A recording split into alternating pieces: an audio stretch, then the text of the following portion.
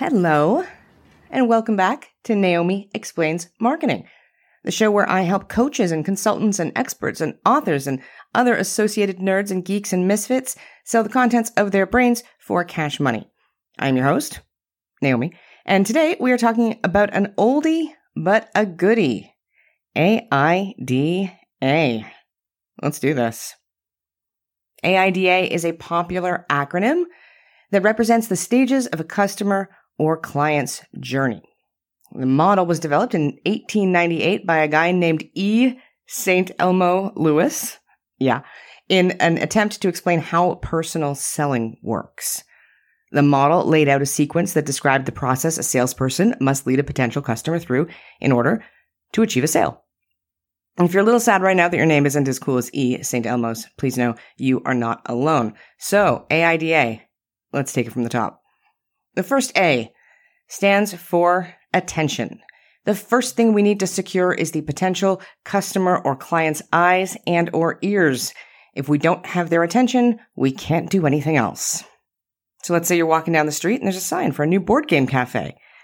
If you're in the middle of arguing with your partner or trying to navigate the map on your phone or you're looking for a public restroom, you're either not going to see the sign or you're going to see it, but you're not going to register it. It's not going to have your attention. If you don't see or register the sign, nothing else can happen. So the most important first step is gaining a prospective customer or client's attention. Without their attention, it doesn't really matter what else you do because they won't know you did it. Now, attention in this context is a very physical thing. It is sensorial. We see something or we hear something and we decide to pay attention to it. We focus on it. Our eyes, ears, and thoughts were either on something else or on nothing in particular, and then something happens and we turn our attention to it. And in many cases, that turn, it is literal and physical. So when we capture the prospect's attention, their eyes or ears are now on us and our thing. So you see the sign for the board game cafe, you register it, and you pay attention. Great. Now we can move on to the next phase. The next phase, the I, stands for interest.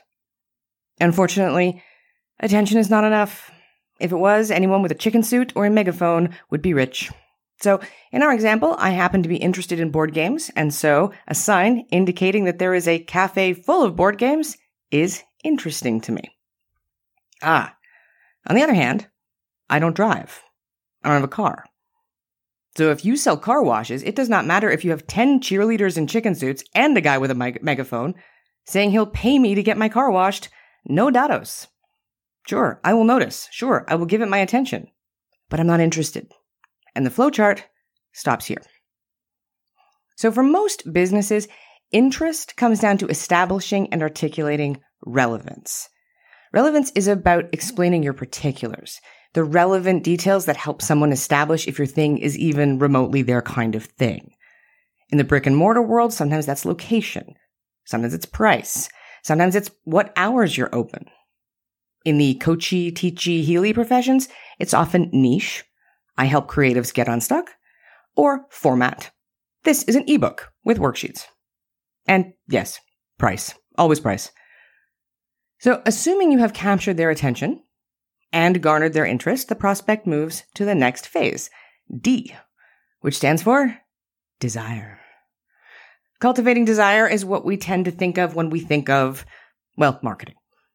Attention is getting people aware of your thing. Interest is obviously getting them interested in your thing. Desire is getting people to want your thing. And we stoke desire in all sorts of ways. We talk up the features and the benefits and the outcomes. We provide proof and social proof. We show pretty pictures of our thing in action. Basically, we do marketing stuff. And if we do our job well, our prospective customer or client now desires our thing. Good job, us. So, I know it exists. I'm interested in it. Hell, now I want the damn thing. What's the last phase? The last phase, the second A, is action. Desire without action is a prospect or a fan.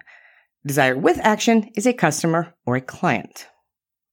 So, to explain this concept to you, I want you to think of something that you can afford and you do desire, but you have not yet bought.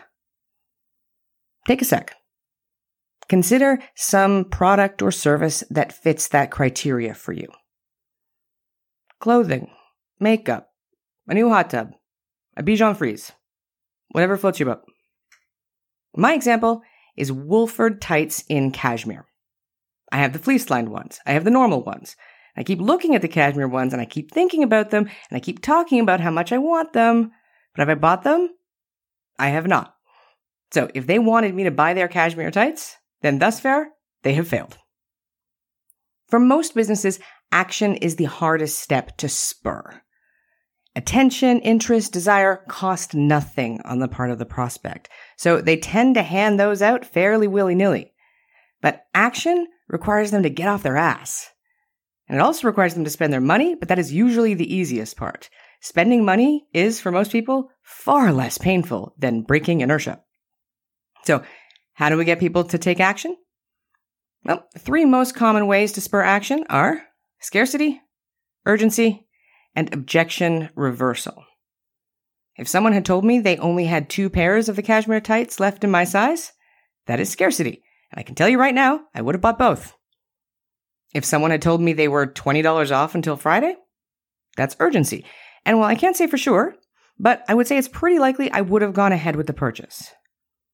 If they had some sales copy that addressed my concerns about spending $300 on a pair of freaking pantyhose, like, I don't know, a 1-year no-rip promise or something, that is objection reversal. And if they got it right, reversing my objections, not someone else's, yep, I would have done it.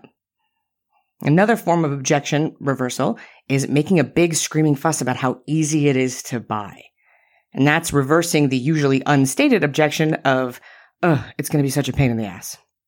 So, AIDA, attention, interest, desire, and action. It takes prospects from what the hell even is this to I'll take 2. Someone who goes through all 4 phases is officially a customer or a client. Well done. Now, one more thing I want to clear up before I go. AIDA applies at both the macro and the micro levels. For us in our line of work, this means that it applies to buying from me at all, period. And it applies to you buying this thing from me today. So, let's say you're new to me. This is the first time you've heard me speak. Some nice person said, hey, you should check out Naomi Explains Marketing. And you had nothing better to do, so you went for it. You are effectively at the attention phase on Naomi. If you listen to the intro of this podcast and you're like, wait a minute, I'm a coach, consultant, expert, author, or other associated nerd, well, then you are probably at the interest phase. If you are listening and wondering if I offer coaching or if I have any products or classes, you are at the desire phase. And if you stopped listening 2 minutes ago to send me an email asking for a Hopes and Dreams call, you are at the action phase. Awesome. Thank you. And thanks to whatever kind person sent you here. But let's say this is not the first time you've heard me speak. In fact, you are already both a student and a client. But there's a product in my back catalog that you don't have. If I want you to buy it, I once again take you through the AIDA stages. This time for this product in particular. In our line of work, that's usually accomplished through sending warm traffic to a sales page. I email you saying, hey, you, person who already seems fond of me, I have a product called Passive Income. Might just be your kind of thing. And you go to the sales page, and we begin. I get and keep your attention. I attract your interest through establishing relevance. I stoke your desire by doing marketing stuff. And I encourage action through scarcity, urgency, or objection reversal. It is like dancing, but much more lucrative. And with that, I leave you. Until we meet again, take great care of yourself and know that you are awesome.